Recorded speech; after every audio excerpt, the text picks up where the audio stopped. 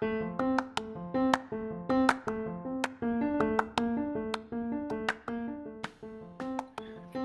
Doomer Bloomer podcast is a community for the resurrection of good ideas. We profile the hero's journey in weekly episodes and teach people about the 10 pillars framework for success in life, business, and relationships. Our mission is to find and help all Doomer Bloomers with mental health issues, poverty mindset, lack of resources, and those left behind in this world. Tune in weekly with Will S. and occasionally John Wynn as we have deep conversations with guests about the hero's journey, clown world order, and the resurrection of good ideas. To help support our community, go to www.thedoomerbloomerpodcast.com/support to become a member today. And remember, we are the cure for COVID-19.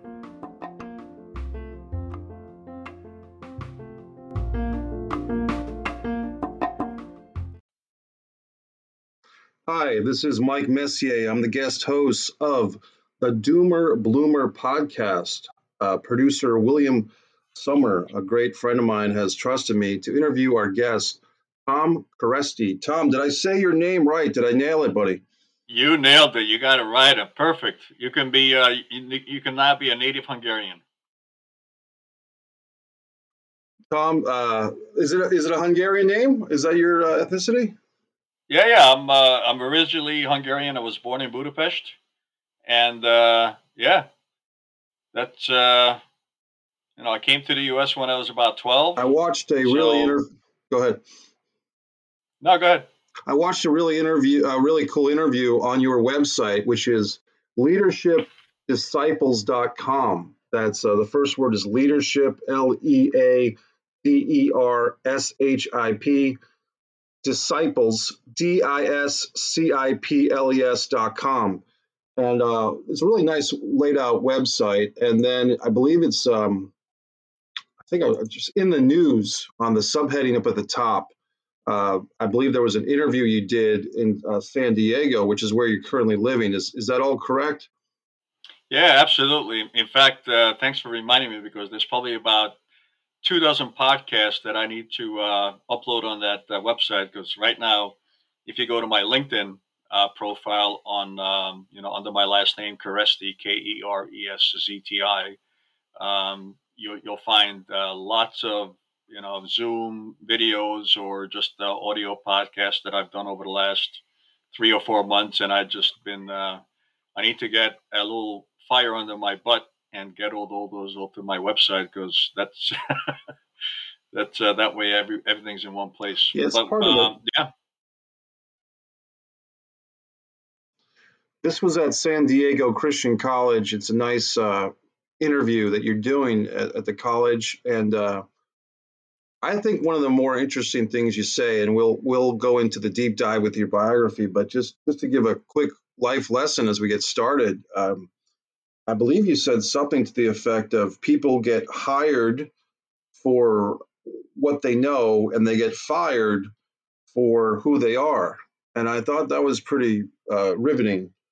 Can you speak more on that?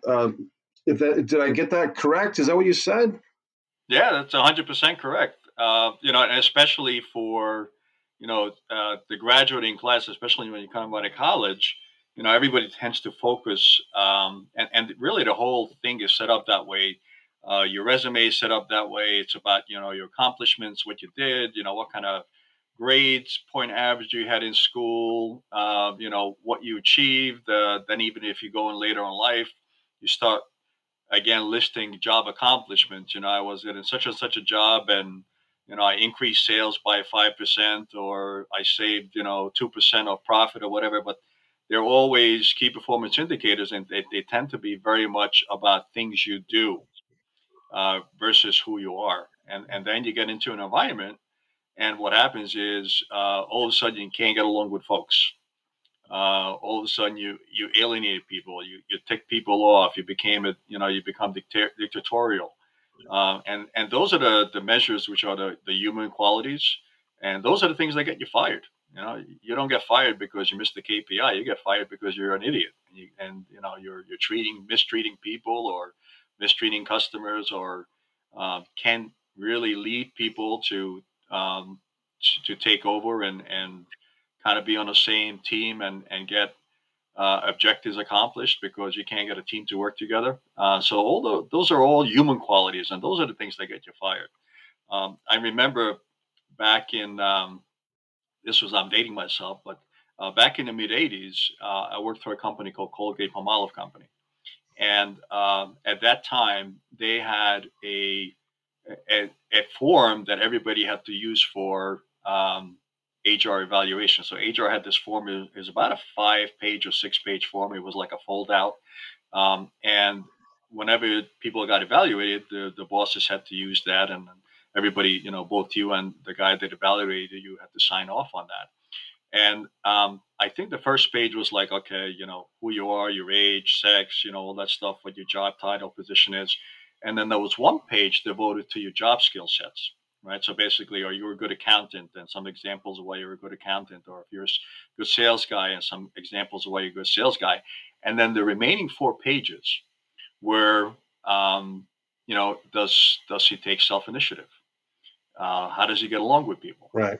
Those are all people skill sets. So it kind of amused me to say, look, only one page is your technical skill sets, and 4 pages is about who you are as an individual, right? What gets you up in the morning, what Right. motivates you, how do you get along with people, and those are the human skill sets. So that's what I think I was referring to then in that interview.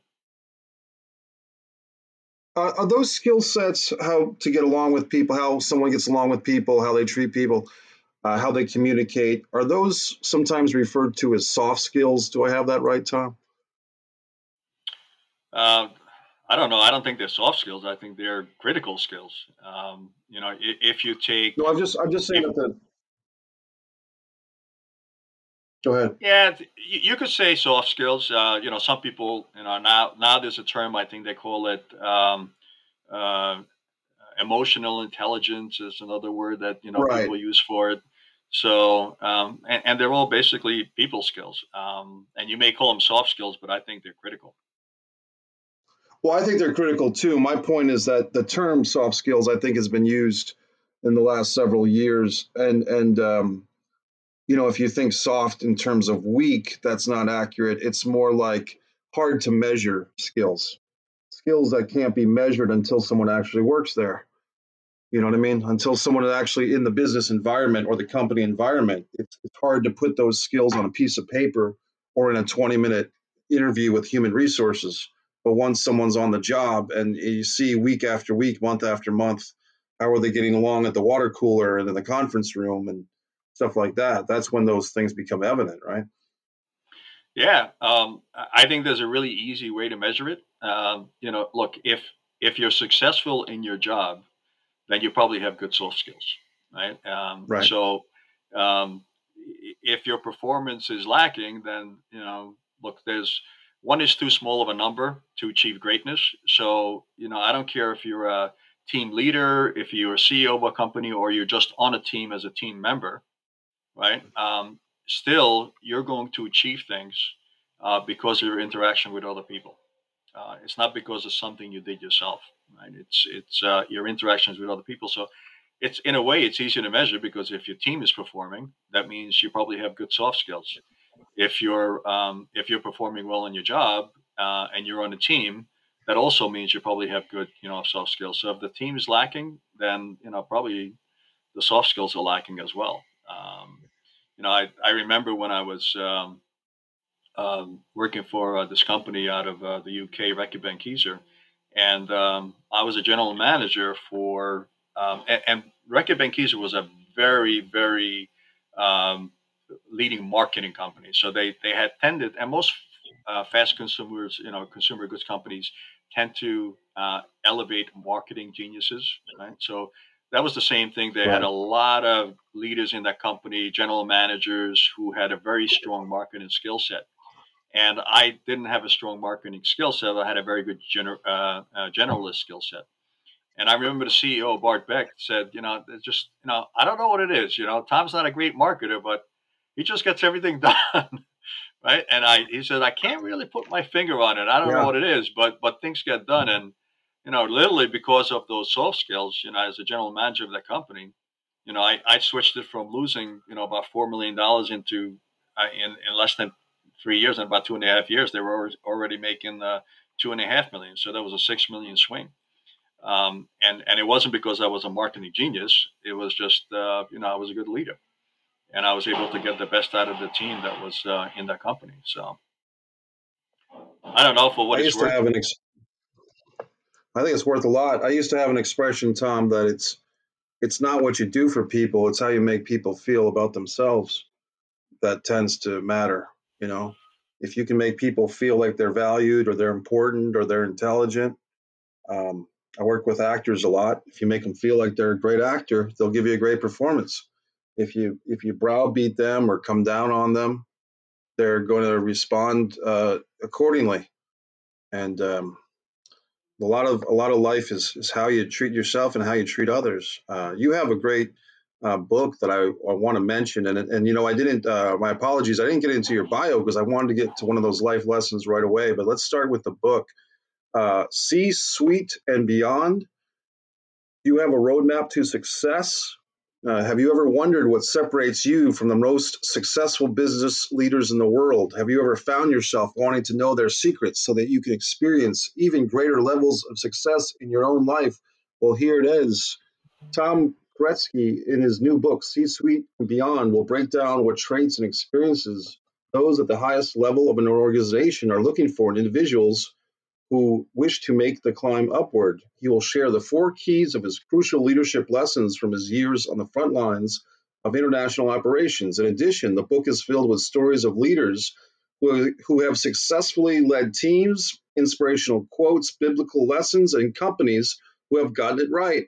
If you are a C-level executive or just aspiring to be one, this book will empower you to become a better leader. So I think that's great. And the book's available on Amazon. Is that right, Tom? Yeah, Amazon, Barnes and Noble. Yeah, you'll find it. You just Google it and you'll find it in a couple of online. Some people don't like Amazon, so there's other choices out there as well. But for sure, you can buy it on Amazon. Just let me spend just 30 seconds.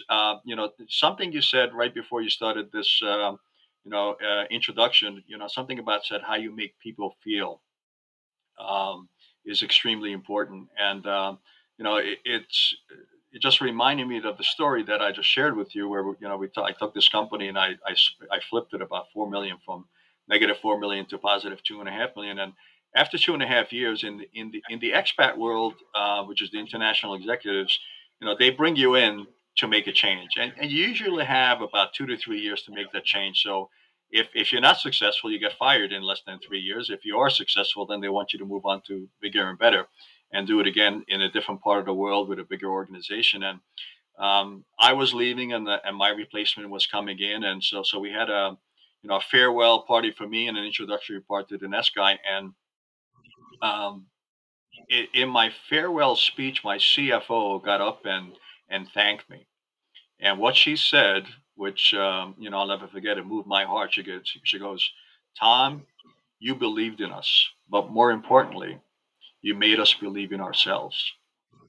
Right. And that was so key and so heartwarming for me that I was able to accomplish that. And that was a nicer compliment than anybody else could say to me. That was just wonderful. Well, it makes you think of the great sports coaches, like the Vince Lombardis and the Joe Gibbs and all these mentors. Phil Jackson, who always had these superstar athletes, but he had to balance their egos. And Yeah, but even with people that don't have egos like that, a lot of times, what's the missing ingredient from someone being successful is confidence, right? absolutely, absolutely. Your book, for those that aren't familiar with the term C-suite, can you expand upon that? I mean, that's a term that I know a lot of folks might, maybe younger people who haven't entered the business world yet, if they're still in high school or college. What is C-suite before we dig deeper into your book? So it's kind of simple because if you look at the top of the food chain in any organization, you have a CEO, you have a CFO, you have a CIO, you have, CMO. So these are all the guys on top of the organization that are leaders, and they all start with a C. Chief Right. Executive Officer, Chief Financial Officer, Chief Marketing Officer, Chief Technology Officer. So that's what the C stands for, C-suite. That's where, all the guys hang out, and they're all, all their titles start with a C. Right. Guys and women at this point, because in Yeah, the I do last, apologize. Yeah, I'm sorry. Yes, you're 100% correct. Yeah. well, I remember when I was a kid that the women's movement, and it still is now, but you're talking about if you the timeline of when women were allowed to vote and had to fight for the right to vote and all types of things, and now you have women that are doing big things. I mean, at one point, 1984, Geraldine Ferraro was running for vice president, but it was a tough thing because Reagan was so popular. But now Kamala Harris has achieved that goal. And so there you go. So things happen in lifetimes that we don't know, we don't expect to happen. I want to go back to more about you and your background. Leadershipdisciples.com. Let me ask you this as I look into your bio, Tom. How did you choose that .com name? Because that's a very powerful name for a website, for your own personal website and your professional website. How did you come up with leadershipdisciples.com to go for your online presence? Well, how did I use? Okay, leadership is something that's been with me all my life. I mean, if I look at when I was a 10-year-old or a 12-year-old kid, um, reflecting on it, I always found myself in leadership positions, whether it was on a sports team or other situations. And then, high school, again, leadership positions, college, leadership positions, student council, captain of tennis team. And then, got into business and always found myself in increasing responsibilities always. So leadership has always been there. But then why disciples? Well, I'm a Christian guy, right?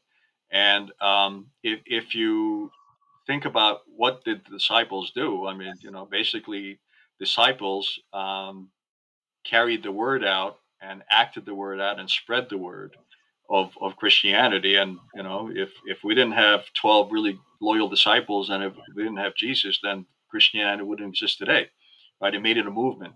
So disciples to me, rings really true to say, look, leadership is very important, but the fact is, as a country, as companies, we're not that good at it, right? If you look at Right.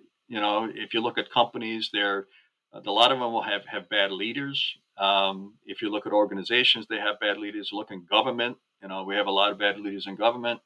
Not just I'm not talking party lines. I mean, you can take people from either party and you say, well, these are really not exemplify leaders. So this leadership disciples to me says, look, leadership is extremely important, and we have to get it right, and we have to spread the word, and we have to live. I have to live, not we, but I have to live by example and lead by example of what leadership is all about. So that's where leadership disciples came from. If that makes sense. It does make sense. Here's a question for you. Veering off the path a little bit, I guess I fear for our country and maybe for our world that because of social media, the crosshairs that come with competing news organizations, you can have one story and one side's got a totally different slant than the other. And depending on which news show you're watching, you're going to be angry about something or love it. And so I think there's so much enforced divisiveness that's coming. We no longer have someone like Walter Cronkite that almost everybody trusts. What I fear is that people that might be great natural born leaders look at the landscape of the country and they see people almost not to use a biblical term in this way, but kind of getting crucified, for being public figures, whether it's Matt Damon saying something in an interview, or former President Trump, President Biden, Obama, any of these people in power. Even Scarlett Johansson is trying to get the money that she feels is due to her for a movie deal, and people are saying, well, what do you want so much money for? You already got paid, and who knows how much work she put into this movie. And my question to those folks who criticize her is, it seems like she tried to reach out to Disney before this thing went further. It's so on and so forth. So my point is that to be a public figure at all, you seem to be putting yourself on the chopping block for public execution. What can you say to inspire a potential young person, a 15-year-old high school boy or girl who's looking at life and thinking they have leadership skills and maybe want to get involved in politics or social affairs? But they see this continuous chopping block of public figures, and maybe they think twice. They don't want to go through life being criticized and critiqued like that. Is there anything you can say to encourage folks? Well, man, that's a loaded statement, a loaded question. I would have look two words of encouragement to them, and then I'll kind of elaborate a little bit on it. But look, number one, be yourself. Don't try to be something that society wants you to be. Don't try to be something that somebody else wants you to be. Be yourself. Know who you are, and stand firm in what you believe in and what your passion is about. The second is understand absolute truth. I think that's the biggest beef I have with society today is we no longer have absolute truth. If you looked at a society 100 years, 120 years ago, maybe 50 years ago, we had absolute truth. Today we have relative truth. What is true to me is not true to you. Um, we Right. different, we basically differ on the facts. Um, so as a society, the only way I can see this getting cured is everybody gets back to the absolute truth to say, look, black is black, white is white. Yeah, there's a shade of gray in between. Not everything is gray. So just because it makes you feel good and you believe it's true, it's not absolute truth. It's just a relative truth that you think is true, because that's what your belief system is, which is very different from another person's, and that's why it's a difficult discussion in today's society because nobody could agree on facts. In an absolute truth society, you can agree on the facts. You may differ on opinions on how to solve that, right? And then you have a healthy discussion, a healthy debate to say, okay, how do we solve that issue? But if everybody looks at everything totally different and there's no basis and no foundation of factual truth that everybody could agree on, then how do you solve anything? It gets very complicated. I mean, I think of things such as COVID vaccines and should we wear masks? Should we get vaccinated or not? I have friends that didn't want to get vaccinated that they watch the news now and they're like, oh my gosh, all these hospital beds are filled up with people, and now they're getting their vaccine after months of not wanting to. But there's so many things in the news that are so divisive, and it's just a challenge, I think, for people to agree. And sometimes, Tom, I'll be honest with you, some topics are so complicated. I find myself wavering myself on things. Things that in the morning I might feel one way. By the afternoon, if I've seen an article or a YouTube video about it, I'm like, gee, I think I changed my mind on this. And I'll give you an example from my own point of view, and it's not to be political, but I'm watching the weightlifting of the Olympics last night, and they have female weightlifting, and one of the competitors is a transgender woman, and I'm mixed feelings because I got to think that although the science and the testosterone levels are telling us that it's fair for her to compete, I just don't know. I just don't know if I can buy into that she doesn't have some type of inherent bone structure that's in her system from when she was a man that's helping her with an advantage. And I'm thinking of the unknown Olympic athlete who was born a female, who didn't get that opportunity because this individual is taking that spot. And it's what's fair to one person may come at the expense of someone else in that scenario. And those are the type of situations that I wonder, how do we get to some finite truth if the truth for one and what's fair for one person is different than what's going to be fair for someone else at the exact same time? And how do we broach that? Huh? Well, look, again, absolute truth. Stephen Covey said this many, many years ago while he was still alive. Stephen Covey said, "Look, we look at the world not as it is, or I'm sorry, we see the world not as it is, but as we are." Right? And what happens in today's society is people are no longer open minded to truth, but they're looking for confirmation of their opinion. So they watch the news network that confirms what they think. They listen to people and read, articles about that confirms their opinions, and no longer people are open to differences of opinion and exchange of ideas. They're just looking to confirm that they're right in what they thought.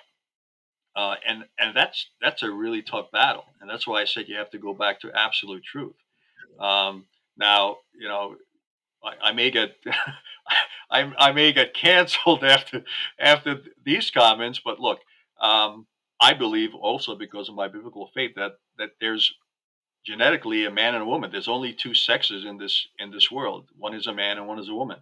Um, and people genuinely believe that men can give birth to babies. It's like it's physically impossible, right? Women Right. were women are women and men are men, and we should celebrate them for their differences. Are women and men equal? Absolutely, but we should celebrate that they are different. They were created different. Now, whether you believe in evolution or whether you believe in creation, either way, through evolution or through creation, there's male and female species, right? Um, and that's an absolute truth. That's not a relative truth. But if you basically believe it's a relative truth, and you get into this gender debate of who's a man and who's a woman, and if your opinion is that you're a woman or a man, depending on what your perception is on how you feel about it. um, well, I've never been inside that body of a person who felt like a woman versus a man. I never been in the body of Caitlyn Jenner, who was a celebrated Olympic male athlete and then became a woman.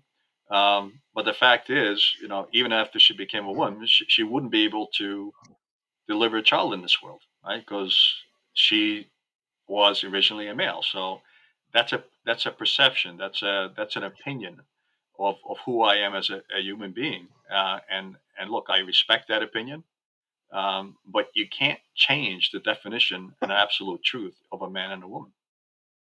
Now, after this, probably I got I, kicked off on a lot of podcasts, but no, hey, well, here's the thing. It's a complicated thing because I think people can be afraid to express an opinion that is deemed in today's society politically incorrect. I can just speak for myself that I think I've known five people that have gone under some type of change, and I would say that three of those people are seemingly happy with their choice. One person actually went back and forth, was born a man, became a woman, and went back. And that story is very tragic. I could get into that story, but it's their kind of private story. But the person actually had the operation to go from male to female, and then years later, through a turn of events, felt inclined to go back. And I'm just thinking, my gosh, what's going on with the body here? What damage? If I'm assuming there's some type of residual damage, this can't be good for your body to be messing with this stuff that much. I'm not a surgeon or a doctor, but if you're literally having two gender operations back and forth, I'm thinking there's something going on here. And I guess my feeling is that people have a right to do this surgery. It's their body. They have a right to do it. But I just wonder if they realize, not to say they, but the individual realizes life is tough no matter what sex you are, no matter what gender you are. Life is hard. We're a couple of Caucasian men in America, and it's not easy for us. Life is tough for everybody.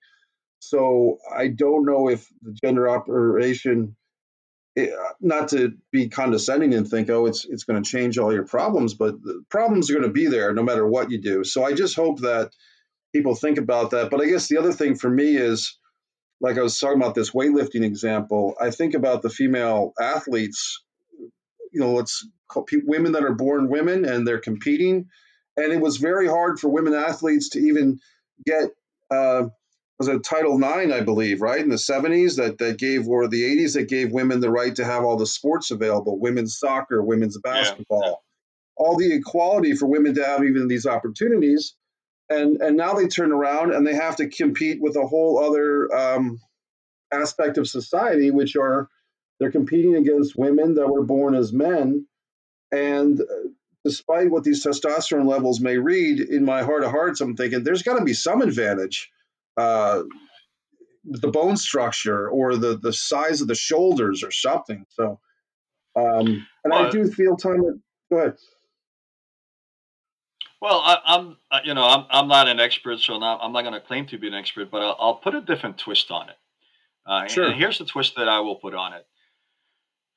A lot of people, and I'm sure that was the issue with this case study that you brought with a friend of yours that went back and forth on being a male or female is a lot of people don't know who they are. And what do I mean by that?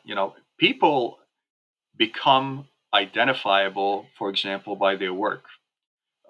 Or so okay, I they ask you, well, Tom, who are you? Are I'm an accountant, right? Or I'm a sales guy. Or they say, okay, you identify yourself and who you are is I'm a man, I'm a father versus, I'm a mother or a woman. So now you're identifying and your self identity becomes about your sex or your self identity becomes about your skin color, right? I'm an Afro American. I'm an Oriental person. I'm a white person. So um, what I would encourage every person to do is understand who you are and identify yourself as something other than your skin color, something other than your sex, something other than what you do for a living. So you don't go on this crusade to say, look, I'm a gay man or I'm a gay woman or I'm a transgender individual, and that becomes your identity and your whole life revolves around that definition and you go on this crusade to say, look, that's I want you to march in my parade, I want you to raise my flag because that is my identity. I got news for you, that is not your identity. That is part of who you are, but if that's all you see yourself as your identity, then you have a lot of soul searching to do. And that would be my advice to all these folks is to say, okay, really find out who you are and Right. why you were put on this earth. You know, t- um, I think Thomas, I forget who he was, but they said the two greatest things on earth is when you were born and when you find out why, right? And if you find out your why, whatever your why is, or why you're on this earth, what's your passion, what's your mission, and why you were put on this earth to create. Um, and if all that boils down to is your sex or your skin color or your job, you're shortchanging yourself. You were put on this earth for something much bigger than that. Might have been Thomas Paine or Thomas Jefferson, or those are the I famous don't know Thomases I think of. one of those guys. So it's actually And it's Tom that quote is in Kereszti. my it's in my book. So I got to open the book and look for the quote, but it's I think it may have been Tom Sawyer. I think it Tom could have been Sawyer. Tom Well, Sawyer. yeah, that was a character by Mark Twain, I believe, right? Was Yeah, Tom Sawyer and Huckleberry Finn were the famous characters by Mark Twain, who at the time was one of the world's most respected writers and philosophers. Um, yeah. Tom, Maybe it was I Mark once Twain. again, Maybe it was Mark Twain. it might have been Mark Twain. I want to read from your bio here. A great website, by the way, leadershipdisciples.com on the About page. Tom is an industry influencer who adds value to individuals and helps companies reach their highest potential through life changing leadership principles. And down at your leadership philosophy, Tom is and I want to ask you about this in a second. Tom is a certified John Maxwell trainer, coach, and speaker. He is a member of the John Maxwell Group, a leadership training organization built to grow and equip others to do remarkable things and lead fulfilling lives. His servant leadership principles are time proven and based on biblical foundations. Man of God, leader of men. That vision statement has guided every life choice Tom has made since 1995. Tom is down to earth and able to strike a balance between business challenges and common sense solutions. His motivational, engaging style will leave you with practical and applicable solutions that you can put into practice. He will empower you and your company to succeed. Tom is an international speaker and executive coach who has spoken before crowds as large as 2,000 people. Now, the picture on the About page, is that with you and John Maxwell? Is that the two of you shaking hands? Yes, that's one of the pictures of there. Absolutely, John is a great man. He's one of those guys that transformed many people's lives, thousands of lives, if not hundreds of thousands of lives all over the world. Very gifted speaker, very knowledgeable individual. So, and it's just been my pleasure to know him. And he is one of my mentors, directly and indirectly. So I'm just thankful for all the influence he has put on my life. And what happened in 1995? Because the vision statement has guided every life choice you've made since 1995. What happened in that year, Tom? So that's part of my personal journey. As I mentioned to you earlier, throughout observation, when I looked at my life, and now that I'm a little bit past 30 years old, Sure. and then some, right? Right.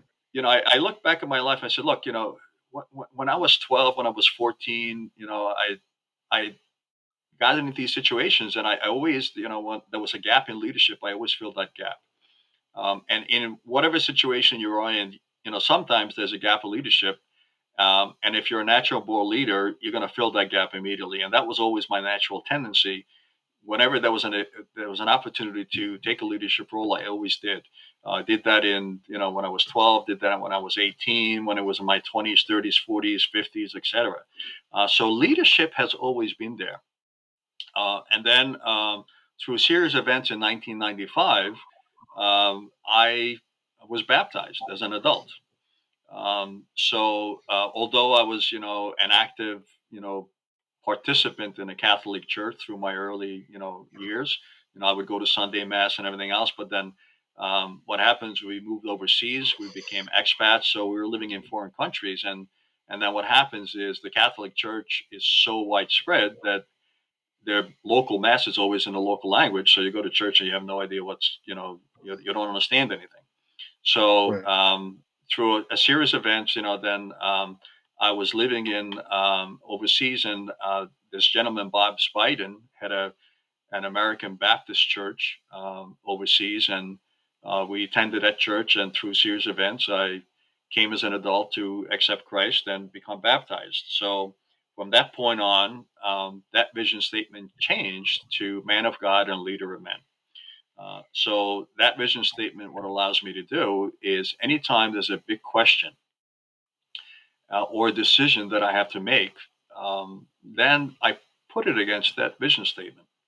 And let's say it's a job opportunity. Let's say it's something in personal, life or something else. But you say, okay, um, does that exemplify leadership? If I take this job opportunity, if I take this client on, if I mentor this individual, is that a leadership opportunity? If so, then it passes test one, right? If not, then I don't do it. All right? If it's not a leadership opportunity, then I probably don't take it on. And then the second test is, does it honor God? And if it doesn't honor God, then I probably don't take it on either. I mean, I can tell you that from personal experience, I was sought out for many cigarette companies in Eastern Europe to run their companies, and I always said no. I just didn't feel consciously that it was a godly thing to ruin people's health by smoking cigarettes. So I just didn't take any of those jobs, no matter how well they paid, no matter how good of an opportunity was. I said no. So it's if you have a good, strong vision statement, and the nice thing about a strong vision statement is it's easily understood. And anytime you see a vision statement for companies that says, "Oh, we're going to be good corporate citizens and add shareholder value and blah blah blah blah blah blah," nobody knows what the hell that means, so you can't really buy into it. So whatever Right. vision statement you have for yourself, make it simple, make it easily understood, so you understand it. People that surround you understand this, so they can buy into what you're trying to do. And that's whether for an individual or for a company, it's the same, you know. Yeah, just so that's my advice for everybody is just make sure you have a vision statement. And by the way, like I said, when I was 20, I wish somebody says, "Tom, have a vision statement for yourself." I was like, "What the hell? I don't know what that means." So, Right. it's something that I learned later in life. I wanted. There was a term that we didn't quite nail earlier. Confirmation bias. I think that's when you watch a bunch of YouTube videos and everything that they say in the YouTube video agrees with what you already think, and then you go on Twitter or Facebook and everybody is kind of thumbs upping your shared post and so I think what happens is that we get so dedicated to our own opinion or the opinion that we're buying into that we don't want to be open-minded to someone else's opinion, which makes it so difficult to change the mind of a voter or change somebody's opinion on a social issue. But yeah, that's confirmation bias, what we were thinking of earlier.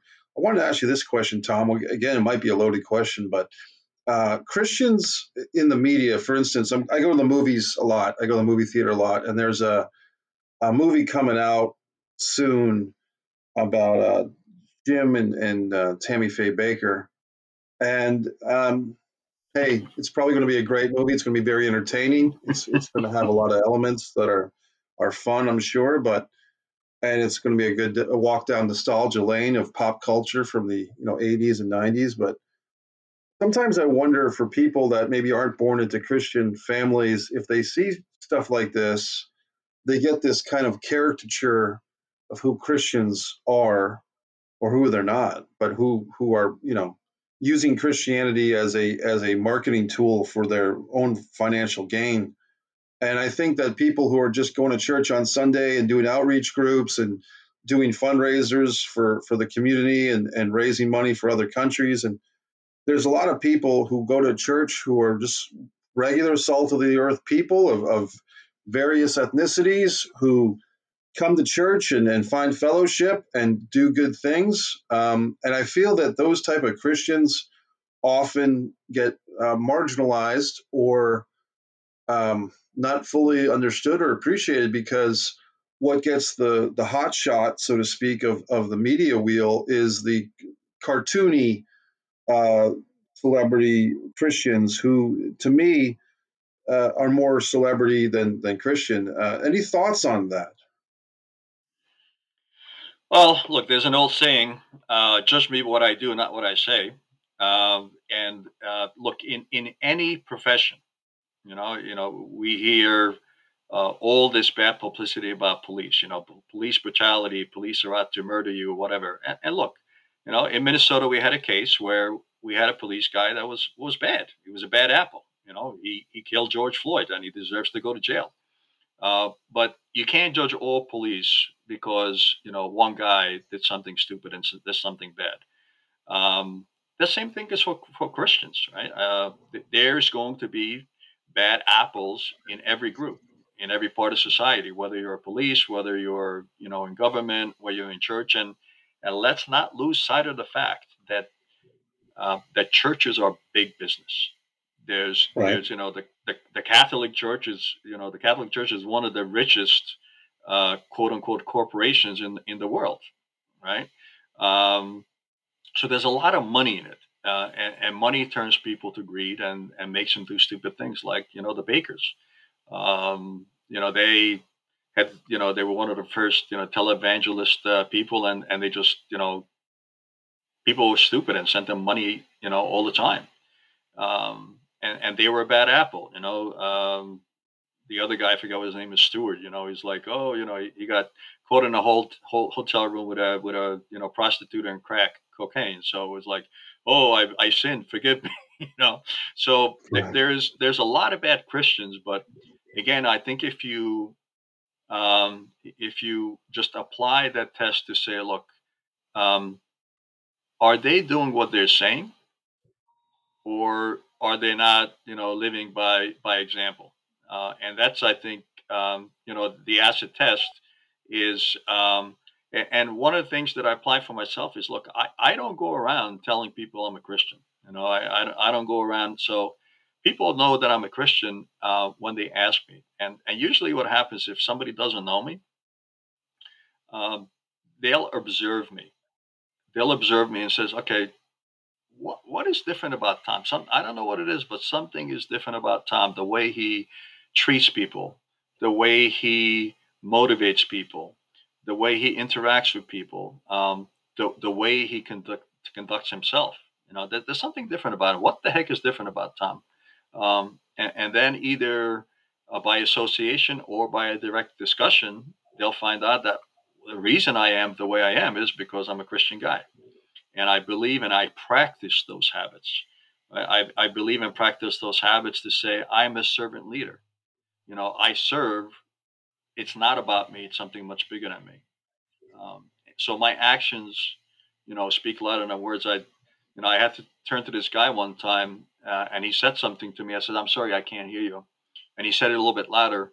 And I said, "I'm sorry, I still can't hear you." And he said it one more time really loud, and I said, "Sam, your actions are so loud, I can't hear your words." People Mm. just, observe them, see what they do, and if it matches up with what they say, kudos, good for them. If it's opposite, then, and I don't care again if you're a Christian or if you're a police officer, if you're a government official, if you don't do what you say, um, people are not going to buy into you, and you're not genuine. You're not authentic. Um, I think that just goes generally for the human race. What would you, once again, this hypothetical scenarios, but say some young person or even an older person is listening to our interview here on the Doomer Bloomer podcast. Uh, Guest Tom Kereszti, Mike Messier, guest host for William Summer, producer. If someone's listening to this show and they're not a Christian, but they're hearing some of the things you're saying and say, hey, I'd like to check this out, but maybe their family or their direct friend peer group is not Christian and they don't know what to do next. Do you have any suggestions for that hypothetical listener? Look, there's two things they can do. I mean, there, I'm sure there's a local church they can plug into, and most churches, the doors are open. You can walk in there and kind of just talk to somebody and see, you know if they have an open ear, and see what's on your heart, and share it with them. The other one is, the best manuscript for mankind. It's called the Bible. Get yourself a version. The New International Version or the New Reader's Version is probably the easiest ones to read. So definitely don't get the King James Version, because then that's impossible to read. But pick up a book and start reading. Right. Sure. It's the best manuscript, and I would say, look, just to get started, there's two books within the Bible which I would highly recommend. One is the Proverbs, and the other one is Ecclesiastics. Proverbs is 30 paragraphs, I would say, or 30 chapters in the book of Proverbs, and it's just a lot of common sense advice. Whether it's about life, about business, about relationships, just kind of blow through. Read one chapter a day. That's a month, and it's just whether you're a Christian or you're not a Christian, it's just good advice. Read it, listen to it, and put it into works. And Ecclesiastic is more about, I would say, what is the meaning of life. So if you read that, you get some good tips of maybe why you were put on this earth. What is the meaning of life? Maybe what's the meaning of life for you? So those are just two great, you know, uh, areas in the Bible focus on, just to kind of start reading and get yourself oriented and quote unquote self teach yourself if you have nobody else to talk to. There's also a lot of churches that have seminars or speeches online, so you can find that easily enough. I mean, there's a lot of stuff out there, and I've noticed in going to different churches over the years that there's been kind of a movement for more, I guess you'd say, contemporary music or more of an upbeat feeling, less rigid, I guess I would say, in some churches. So I think sometimes when people think of going to church, they think of this something from the 1950s or something like that, where it's very structured and ritualistic, and someone's browbeating you for 45 minutes. But there's plenty of churches out there that have a more contemporary, upbeat, acoustic guitars and so forth. And so if people are interested, I think maybe getting over some of those thoughts that they might have of what to expect. Well, you're 100% right. You know, in fact, if you look at any geographical area, you'll find, what we call a megachurch, which is a larger congregation, maybe 1, 2, 3,000, 10,000. And what churches do is they're very good at entertaining people. It has a high entertainment value, and Americans, we love being entertained. We spend billions of dollars on watching movies, sports entertainment, which is another entertainment. So we love being entertained, and churches have adapted that business model. They have a Sunday service, which is very entertaining, right? That Sunday service will have a quote unquote, a worship group, which may be rock and roll music. It may be R&B music. There's church rap.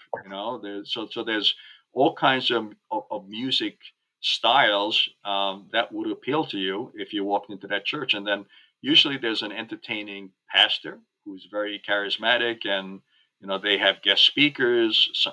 Especially during holiday seasons, they put on small production acts, like little theater skits, to celebrate, certain seasons of the year. So churches are very entertaining. And, if you're a marketing person, you understand the funnel theory, right? So, the funnel theory is you get all these, leads, or, you call it lead generation. So you got all these leads on the top of the funnel, and then you goes to your funnel and you start communicating a little bit more to them. And then, finally you end up with a client. But it's called the marketing funnel, and churches use that marketing funnel. So when you come in on Sunday, whether you believe it or not believer, you're like, hey man, this is great entertainment. I love it. And then Right. you stick around, you come back, and then you get to know a few people, and they get to talk to you, and you go through that funnel, philosophy until you actually then get to the point where quote unquote you become accustomed, because you actually give yourself to Jesus Christ, to become baptized, and you accept Jesus Christ as your Savior. So that's kind of the funnel effect. So yeah, there's I can guarantee you that if you find one of these quote unquote mega churches, and you go there on a Sunday, at minimum you'll be entertained and you'll want to come back.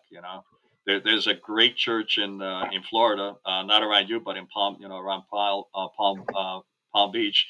It's called Christ Fellowship. I think they have. They have a lot of campuses now. They've grown a lot over the last 20 years. So they're, not only they're Palm Beach, but they're, I think, all the way down to Miami, and, they go up Jupiter and pass north of that as well. So, yeah, if you're in Florida, plug into Christ Fellowship. I guarantee you will be entertained. And if you stick around long enough and you have an open heart, you may even get saved.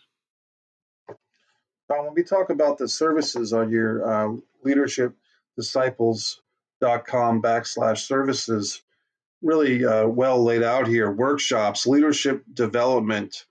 You talk about the 4 aspects of leadership development that you concentrate on: discovery, your values and organizational culture, direction, vision and strategy, growth, pillars of growth and obstacles, people, building and developing teams. Once again, if you're interested in more, go to leadershipdisciples.com /services. Executive coaching. which is it's a 20. You get a 20-minute complimentary assessment to make sure we're a good match. That's always a good idea. To kind of before you start charging people or before you lock in to a long-term thing, just see if it's a good match. Uh, and so then if you go forward with that, if you sign up for it, you'll meet for 90 minutes, two times a month, in person, via web or phone. Identify and leverage your strength zone. All types of good things with executive coaching, mastermind groups. I've heard of that term before. I think it might have been a Napoleon Hill thing that I read about the mastermind study group. Keynote speaking, if you want to bring Tom into your organization, or into, do you do speeches, public speaking in any type of organization, Tom? Are there specialties for you? Well, look, it's best to speak about what you know, right? So if the topic that I preach, whether it's in my C-suite book, which is the 4 Keys to Leadership Section, and a lot of that is what you just described also on the website. If those topics are relevant to your organization and they ring a bell with you, then absolutely, I would love to come in and speak in your organization. If you want me to come in and talk about something that I'm not really familiar with, it may be relevant to your organization, but I'm not probably the best expert to do it, then yeah, I'm probably not your best choice. But if you're struggling or you think corporate culture is important to you, absolutely, I would love to come and talk to you about corporate culture. If vision and values are important to you, I would absolutely love to talk to you about that. If a growth strategy is important to you, yeah, and if a good functioning team is important to you, yeah, absolutely. So I can kind of talk about all those things. I can talk about one of those things, and usually the best way to do that is again just a complimentary consultation. Say, okay, what is your organization challenged with? What are you struggling with? What are the gaps that you need to fix? And then we kind of cater my message to be relevant to your organization. So when people are sitting in the audience, they say, okay, well, I get it. That's something that we're struggling with. I get it. That's something that makes sense to me.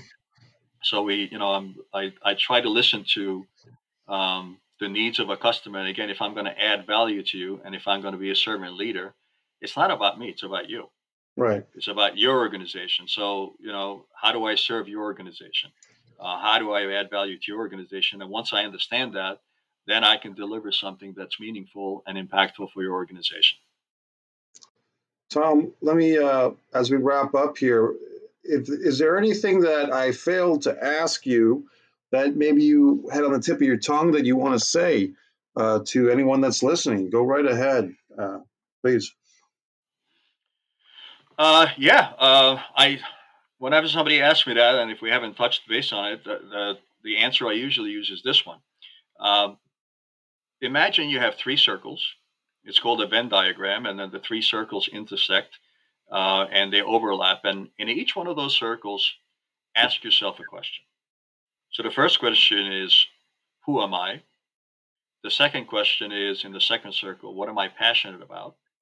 And the third question in the third circle is what am I good at? So for me, as an example, right, who am I? I mentioned to you that I'm a servant leader.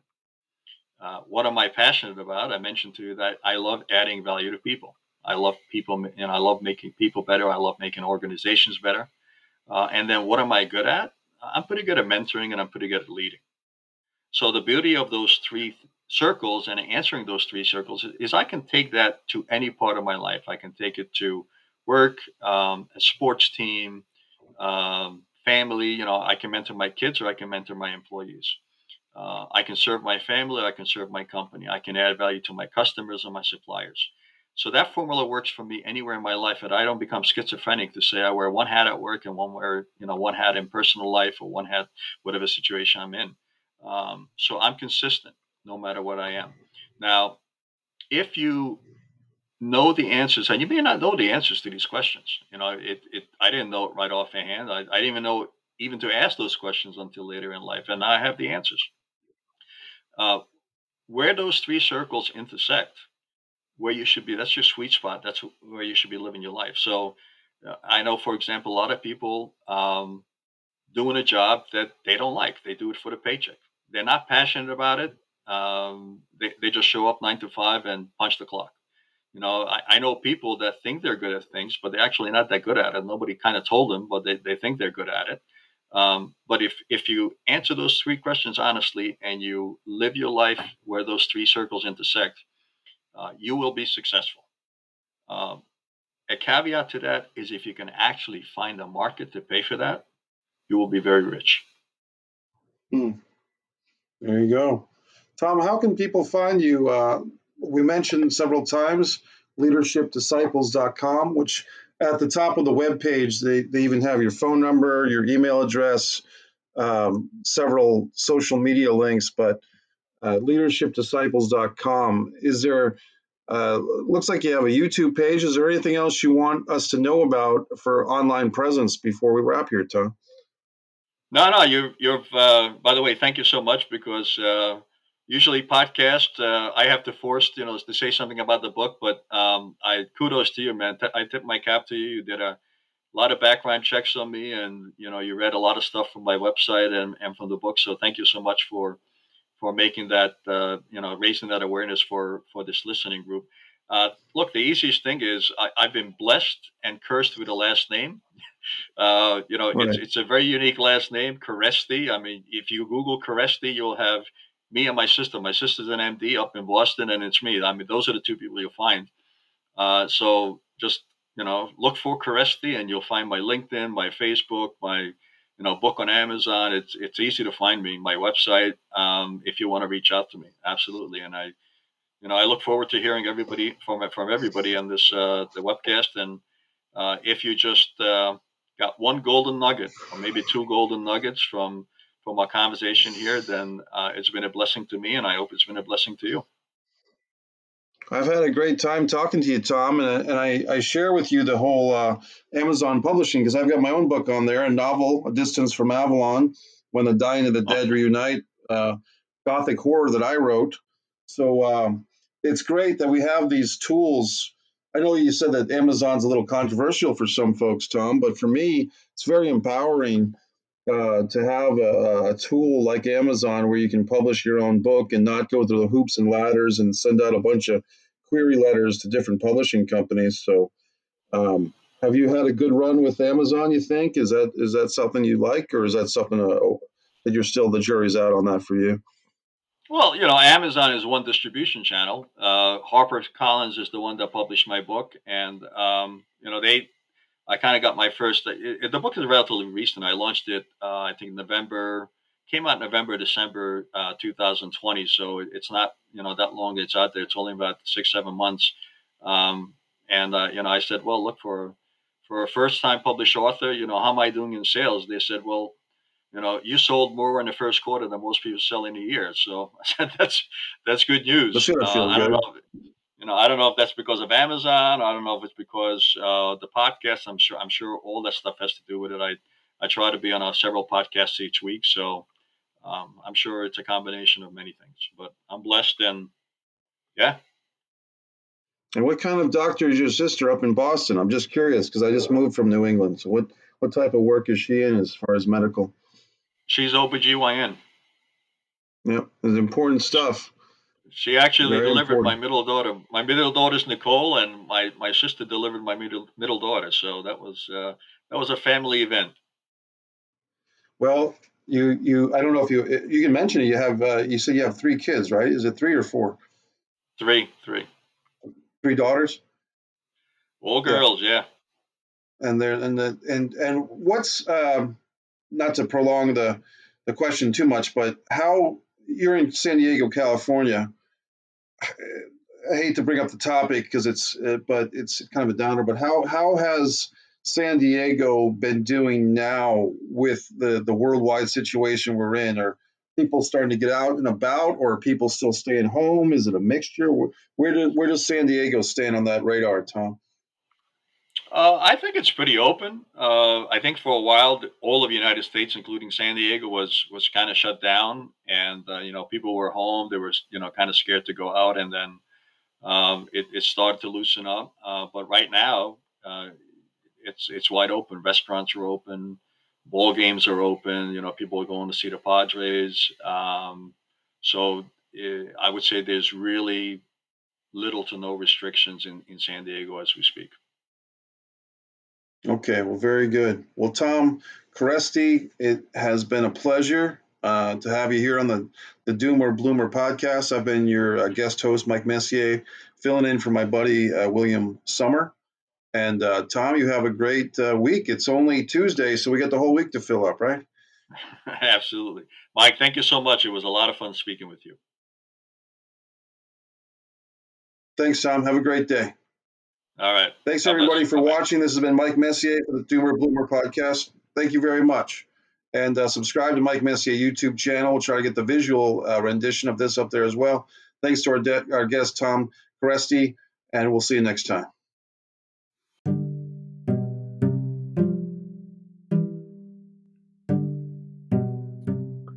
Hi there, this is Will here with the Doomer Bloomer podcast.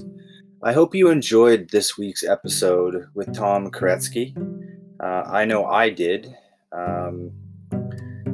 Check out www.leadershipdisciples.com and check out Tom Kereszti's new book on Amazon. Link in the description.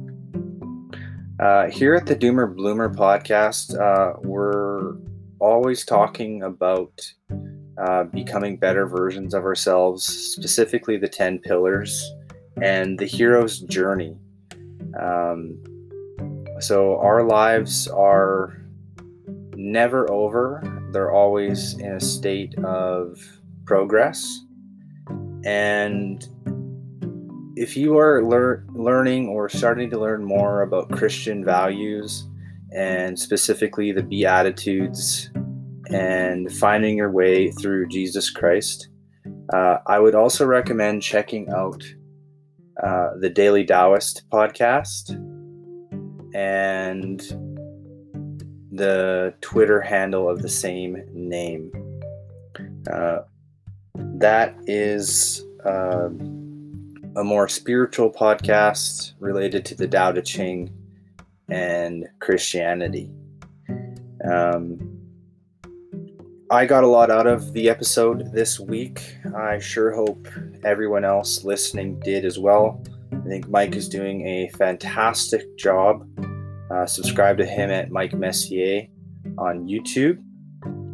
And if you're out there surfing the net, we can be found at www.thedoomerbloomerpodcast.com/support. I encourage you to become a member and join our Discord group. There's great resources there and a community of people becoming doomers to bloomers.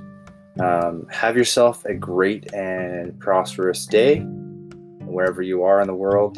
Namaste from Will S. Cheers.